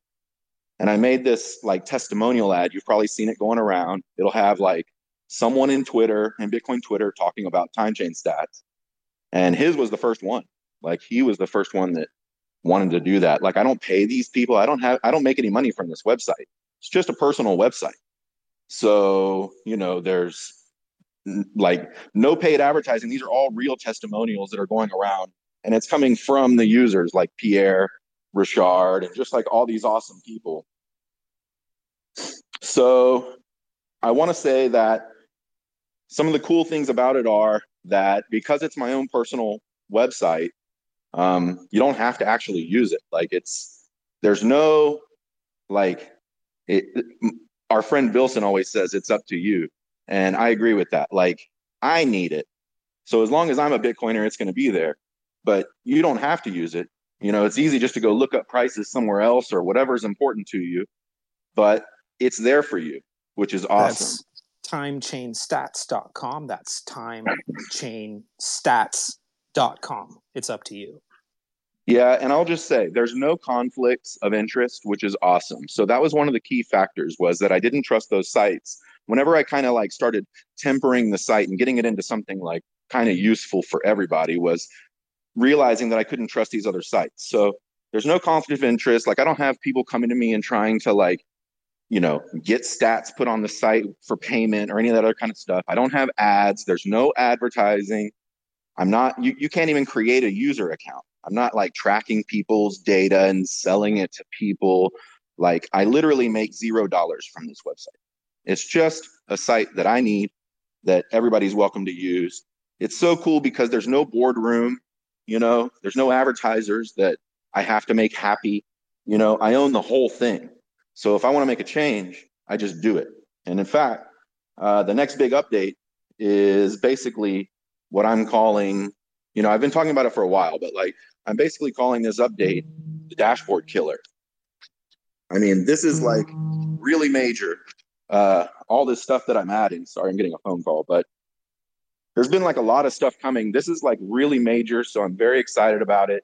I can't wait for people to see it. I've got some paid projects in front of it, so that's what's taking so long, but also because I'm throwing everything in this update. So it's going to be really cool. All this stuff that Time Chain Stats has been lacking, users have been telling me, and it's happening. Like just the other day, I was on a space. Somebody was saying, do you have mining stats based on country or whatever? And I was like, no, not yet. And then people don't know, but I'm over here working on that. So really cool stuff. It has been added to lop.net, which was really exciting for me. And I guess the last thing I'll say is there is a sister site, btclexicon.com. And this happened because I got tired of having to like send everybody links, basically. I had time chain stats. My friends and family kept asking me, what is this? What is that? And I had all these links I was sending out to everybody, but all that got killed. I said, let me just make a little glossary of Bitcoin terms with a Bitcoin only focus and start sending people that. So timechainstats.com is Bitcoin only. It's free. There's no advertising. You don't actually need to use it, but you should. And and btclexicon.com as well. Dude, I have been geeking out on timechainstats.com all morning. I think I knew about it, but man, I just like saved it in my bookmark bar because the data on here, you're almost underselling it. It is so cool what you created here. Some of these like unique stats, like ownership, economics, like 21 million Bitcoin divided by every person in the world, what one Bitcoin can buy, like you said, per cattle, or like Big Macs, like how many Big Mac burgers Bitcoin could buy. Sam, the Big Macs are the important one, because I'll tell you what. It's the If ramen. you want to, The ramen's the important one. If you want to know what company in the world, if you want to know what company in the world knows the overhead and the cost of everything they do, it's McDonald's, my friend. McDonald's knows. That is the closest thing you'll find to inflation. Look, I'll be honest with you. Yes, I like my morning. I enjoy the hash browns there. The hash browns are fantastic. Okay, Egg McMuffin, hash brown. I've seen it go up in price over 25%. I used to give them a $5 bill. I'd get 2 cents back. It was $4.98. Now that son of a bitch is over $6.50 here. So don't tell me about inflation, my friend. Yeah, but how many sats, Pubby? How many sats is it? There you go. That's the real measure. Hey, I just wanted to add on, Pubby, I'm not sure if you cut out or something. Your mic's still open, but I just wanted to add on, Ant's site, the TimeChainStats.com, is sort of, in my mind, it's like a advancement of the concept when you go look at something like maybe Clark Moody's dashboard. That was one of the first dashboards that I ever found for Bitcoin. As you're discovering Bitcoin and going down the rabbit hole, you start out, of course, just looking at price, and you see, I love what Ant said about, you see these, market websites that have just, the thousands of shit coins, and Bitcoin sitting there at the top. But, it changed the game when you start seeing the actual data of what the network is doing, because now you're not just looking at price, you're looking at Bitcoin itself. So I loved Clark Moody's dashboard when I first found that. TimeChain Stats to me is like the sort of next evolution of that, because it's just presented in a much more sort of beautiful way. And there's also, like, it's sneaky, but you can reorder the little widgets. He's got these boxes with different kinds of data, and you can drag and drop and kind of reorder the layout to your preference of what information you want to see higher. Really, really cool. I'm a huge fan. Thanks, TC. Yeah, there's a lot of Easter eggs and hidden things about TimeChain Stats that, especially if you are a Bitcoin only person, they kind of have little meaning for you. And there's a lot of things to hover over, a lot of stuff. So yeah, just last thing I'll say about it is just I really do appreciate the support from everybody. It has been motivating to keep building it out, and to keep making it better. All of the positive feedback that I received. So, thank you all very much. And definitely use TimeChainStats.com. It's going to be there for you. Yeah, dude. I mean, what TC said too, it's like an extension of Clark Moody and BitBo, but you take it to a new level, my friend. So congratulations on this project. And it's such a great resource for the community. So thanks to you, Ant. It's such a great one. My favorite one I'm looking at right now is 21 million Bitcoin divided by the planets in the solar system. There's 2,625,000 Bitcoin per planet, if anybody was wondering. But that's the kind of stuff you can find on TimeChainStats.com. How many planets? How many planets did you count, though? Because I don't know. Do you count Pluto? A couple. Did you count Pluto, Ant? Do you count Planet X? I did not count Pluto, I believe, and I did not count Nibiru or whatever that's called. Hey. I don't mean to upset our overlords. One of which is TC, by the way. Yeah. Well, TC. I will say one thing too that I forgot to mention was as a good example of something that as far as like the sites that I don't trust and things like that. Do y'all remember like last year, maybe it was last year, when all the sites went nuts? And like when I say all the sites, I don't want to throw around the word all, but it was like a lot of them. And they were showing Bitcoin at like crazy numbers and all of this. Even Yahoo picked it up because Yahoo's pulling from one of these sites. But the way that I have TimeChain Stats data coming in, that like it wasn't affected. My site wasn't affected during that. So just something I'll add. Yeah, that's awesome. I do remember that. It was a crazy couple days. I wonder how that would be affected if like all exchanges and liquidity providers went under, and like, are you pulling from like peer-to-peer, sites as well, like BISC or whatever? Well, there's always a way. I'm just saying it didn't go down that time. Essentially the Oracle problem, right? Well, Ant, congrats, man. It's super cool. Everyone should check it out who's listening. TC though, you also made a cool resource, man, and it's called the TIMECHAIN calendar. So do you want to tell us about that? Because I've been checking that out too, and it's equally as cool. Yeah, thanks. I made a thing. It's very, very new. Like 2.5 weeks old, new. This thing did not exist prior to the day before I went to Pacific Bitcoin. So I think it was the Monday of that week of Pacific Bitcoin is when this went live. So this thing is really, really fresh. It's really new. I still consider it somewhat of a prototype. I am actively working on it every day. So if you check back, you're going to see changes, new features, bug fixes constantly coming in. But what is this thing? TIMECHAIN calendar. I had the idea in my head going back about a year. And it's funny too, because Guy Swan contacted me when he first saw it. And he told me he had thought of a similar thing about 4 years ago, but never got around to making it. But essentially, I think of it like mempool.space went out on a date with a block clock and they got really drunk, and this is the offspring. It's basically part block clock in the sense that the most prominent giant number in the middle of the thing is the block height. But basically, this is a little web app that is getting sort of a fire hose of real-time data straight from mempool.space's API.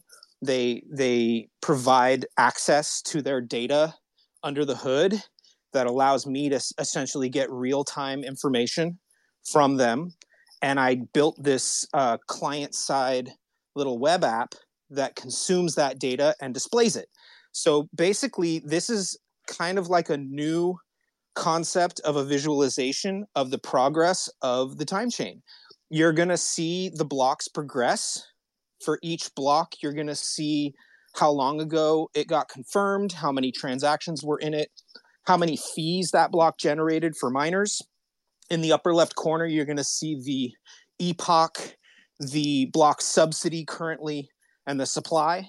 In the upper right corner, you're going to see your preference of conversion, either Moscow time or cuck bucks. You can change that setting in the little settings icon if you click on that. And then there's also on the bottom portion of the interface is mempool data. So you see the set of fees by priority. There's only one question, TC. Hold on, I'm almost done. Hang on to your Apple horses. Watch app. That's what I was going to ask. Yeah, you guys are all on the same page. I've gotten that request about 73 times already. So basically, I'll get to that too, I promise. So the bottom portion shows the fees by priority. You see the number of transactions unconfirmed currently in the mempool.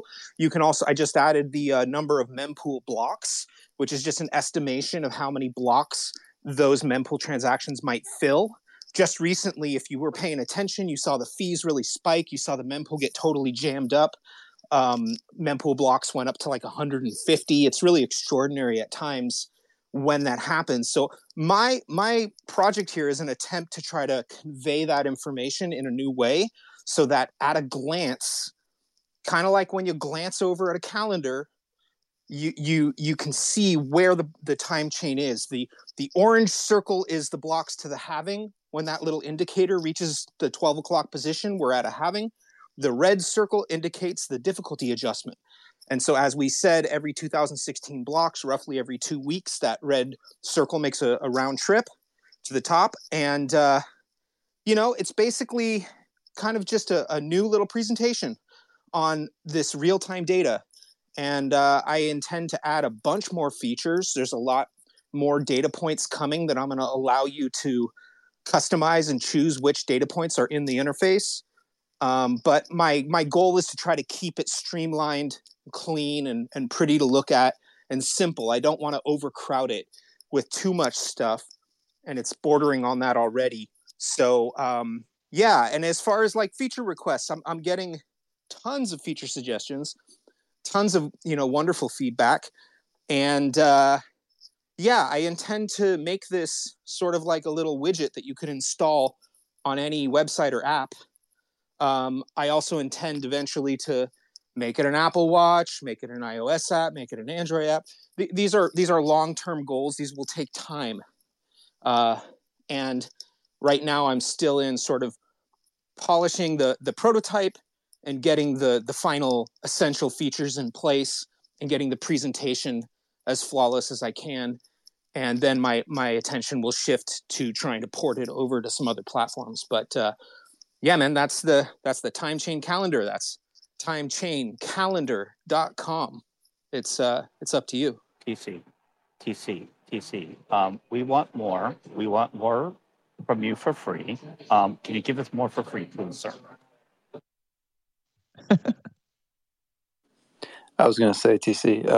I had no idea you built this, man. I saw it when you released it, and I like shared it to into the Bitcoin Spaces message. I was like, man, this is so cool. But that's awesome, man. I'm very impressed, and it's cool knowing the person who actually built it. So there you Yeah, go. I'm sorry. There's more to say. Thanks, Wicked. I also failed to mention there's a conspicuous little slider at the bottom of the interface. Grab onto that thing and slide it, and you basically start scrolling back through the time chain calendar. You scroll back through time in the time chain. You go to any block. It'll show you the date and time. You can click on the big block height number in the center, and that turns into a little input where you can type in a specific block number and jump straight to it. If you click on either the date or the time in the bottom corners, you get a little interface that lets you select a date and time, and you can jump right to the most recently confirmed block.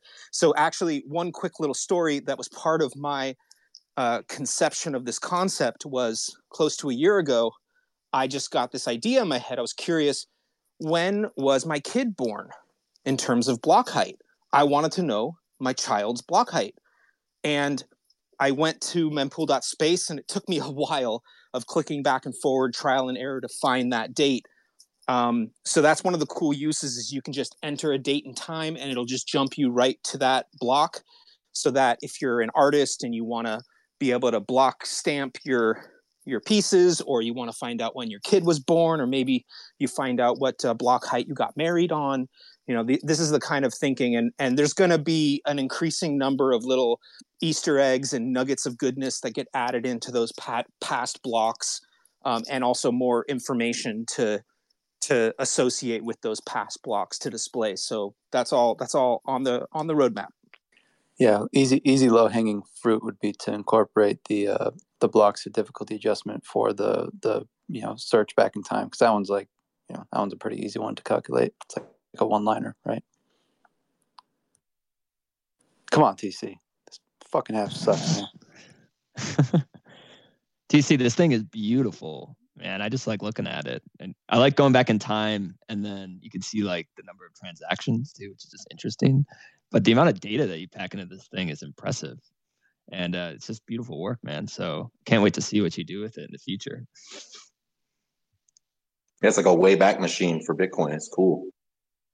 I like the rings. I like looking at the rings and seeing, the difficulty adjustment on a round trip, as TC calls it, or the halving. That's really cool.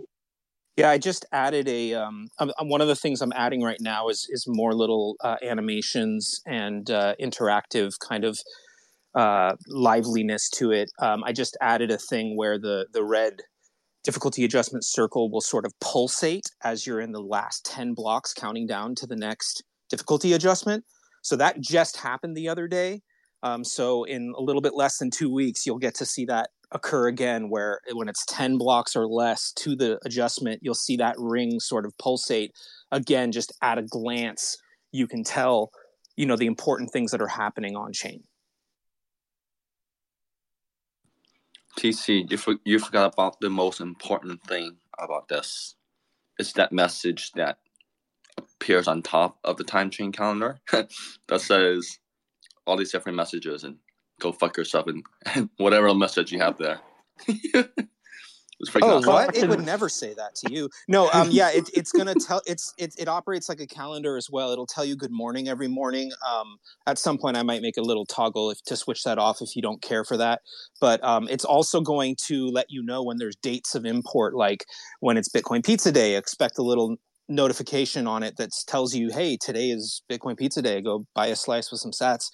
Or today is white paper day. Like it's going to really have more and more calendar features, and that's why I called it time chain calendar.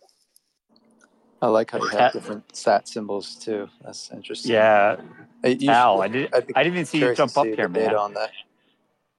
Oh, hey, listen. Let's be honest. If you want to have a couple dates in mind, he's down there in the audience. Bring Corey up, man. We need the dates when Corey calls out a scam. All right, he called out a few this past year. Let's have the dates when he calls out another scam. I want that on my calendar.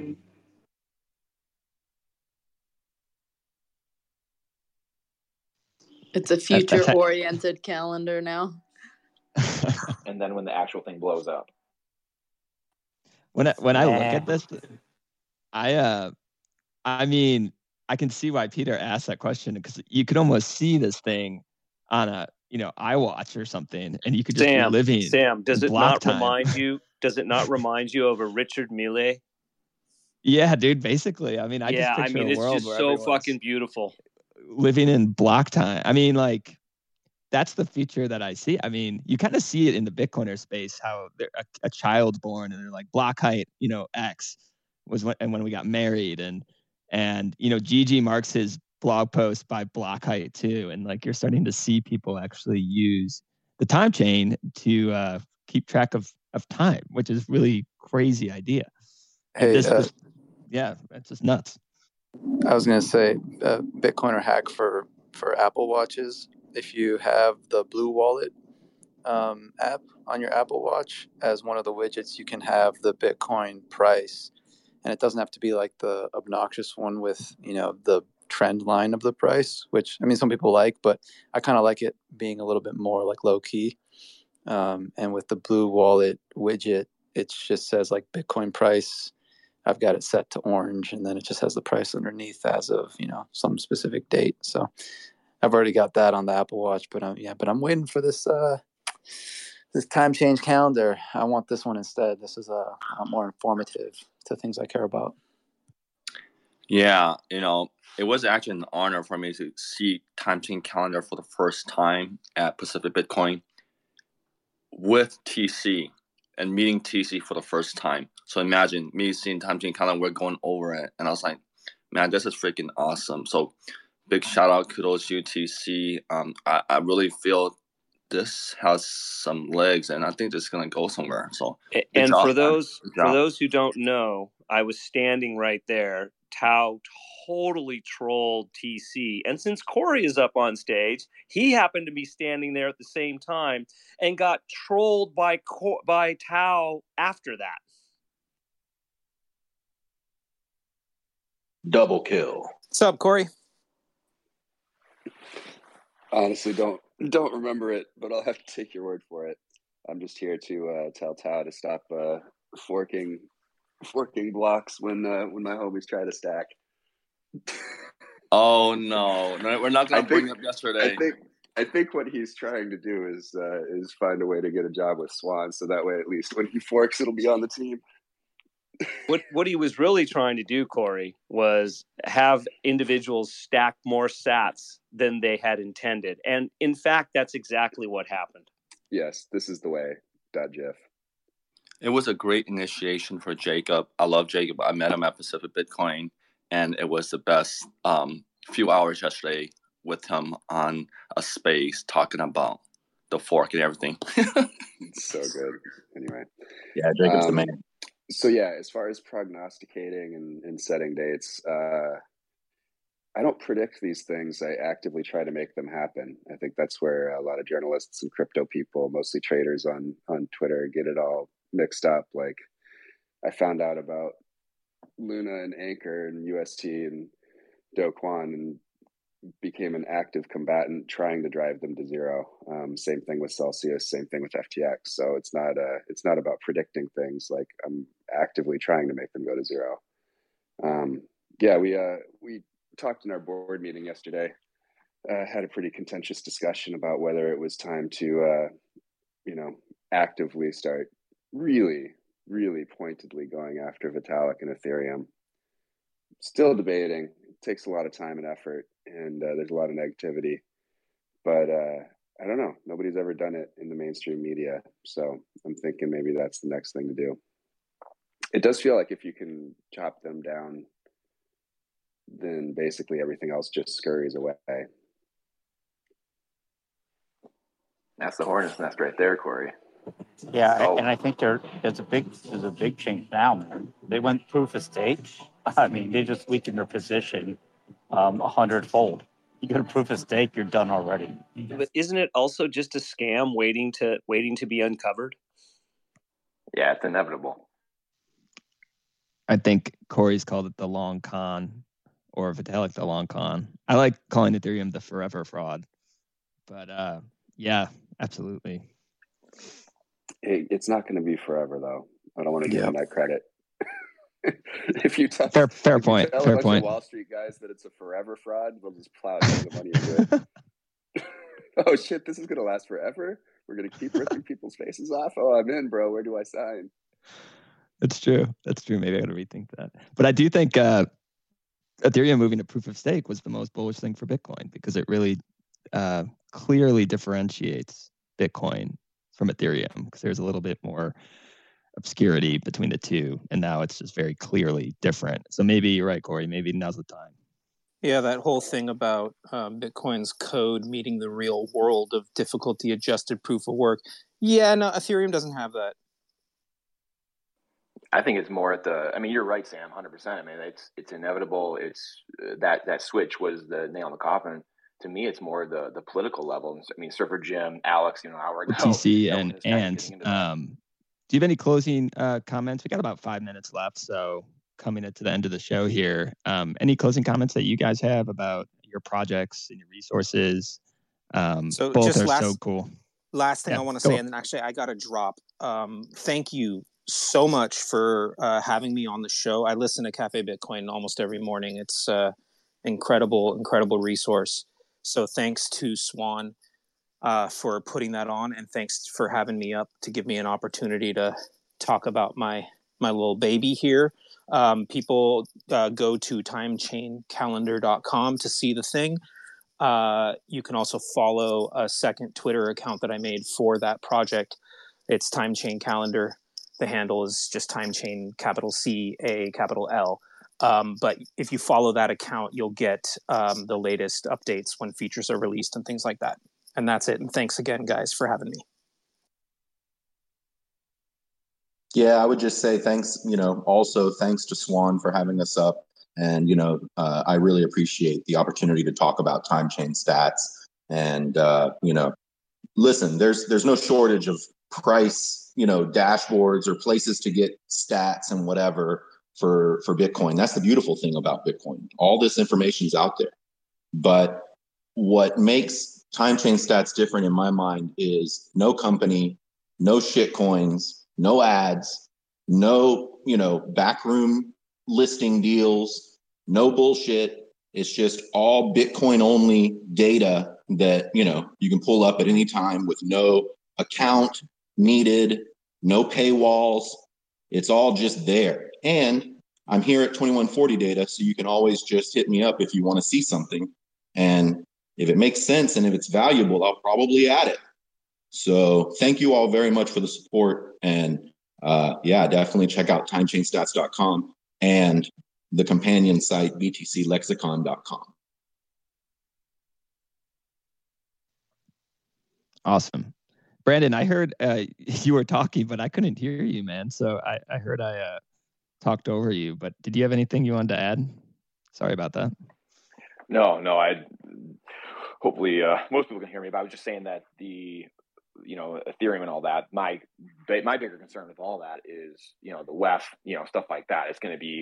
It's a captured coin, right? So you're spot on with the transfer to proof of stake being the nail in the coffin, but how much are the globalists going to be pushing that, and using all of our tax dollars, inflation, whatever it is, to be pushing that on all of us. So that's all I'm saying. Yeah, I can chime in on the policy side if you all want. But it was in DC, so it's up to you, Yeah. Sam. I'll just wait. Yeah. Yeah, we got a couple minutes, but go for it, Amanda.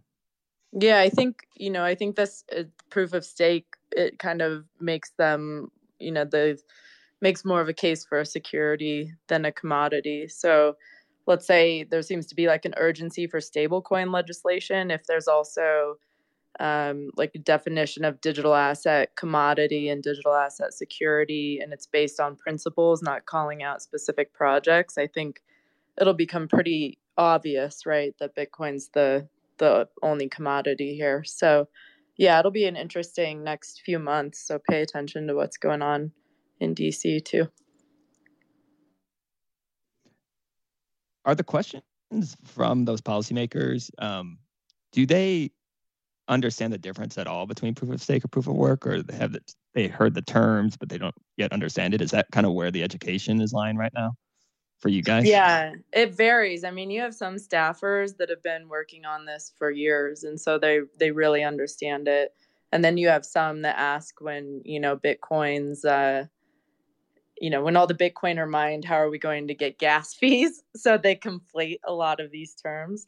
So it's a lot of, which is great that they're asking these questions, because I much rather have people feel comfortable asking like very beginner questions than pretending they know everything. So it really varies by individual.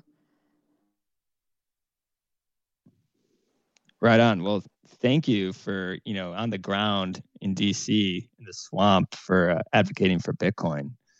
We appreciate it. And it's probably not an easy task. So good work. And yeah, we've pretty much reached the end of the show. It's been amazing talking to Ant and TC about their projects. It's super inspiring when Bitcoiners just contribute these amazing resources for free for the community. And they're just so cool. So everyone check it out. TimeChainStats.com, TimeChain calendar. Thanks for everyone for joining the show today. It was a pleasure hosting the second half hour, and Alex is up here too. So what's up, Alex? But this is Cafe Bitcoin. This is the best spot to talk Bitcoin every single morning.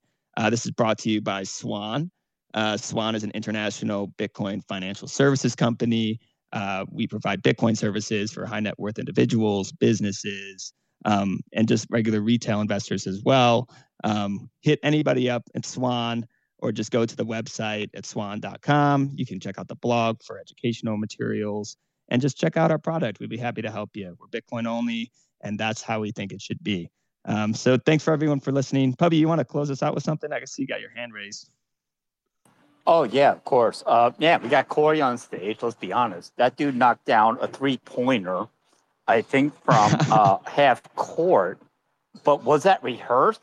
I mean, you had the wind against you.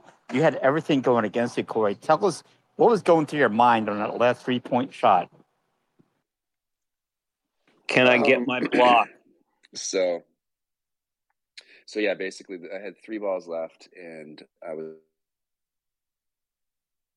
to tie,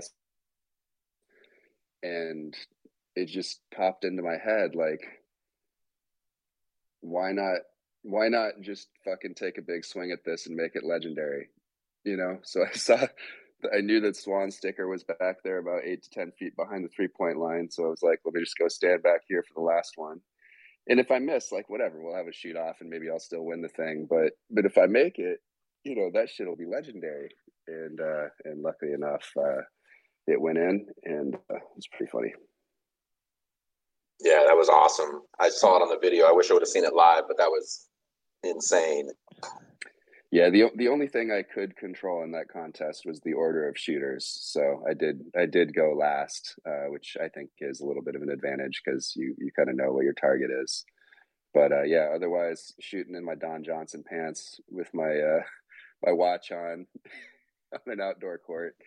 It wasn't the highest percentage set of racks that I ever had in a 3-point contest, but definitely had a good finish.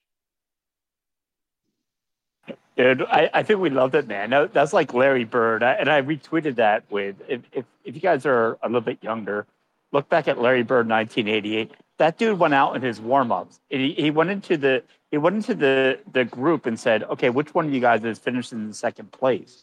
Larry Bird was a legend. He went out there in warm-ups and won the 3-point competition. Corey, man, that was fucking Larry Bird-esque. Great job, brother. Well, what we need to do is we need to get a video editor to go back, and instead of Larry throwing up the number 1, we got to leave him. You got to hang the swan on him. You got to make a swan, the swan hand gesture when you make that 3-pointer.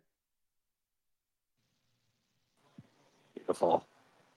It was pretty badass. I was a little worried that Corey wouldn't stay humble, but here he is being humble. So it's pretty cool. Well, that's the thing, man. No one knows. No one knows what it's like to play basketball outdoors, man. With a win like that put the difficulty adjustment up by 9x, man. No one knows. Yeah, everyone check out the video. You can find it on Corey's Twitter. It's pretty great. But all right, guys. Well, this was a great show. Thanks to everyone who contributed, all the speakers. Let's close it up. Everyone have a great day today. Stack some sats, and don't shitcoin. It's bad for you, as many are finding out. So have a wonderful, wonderful day.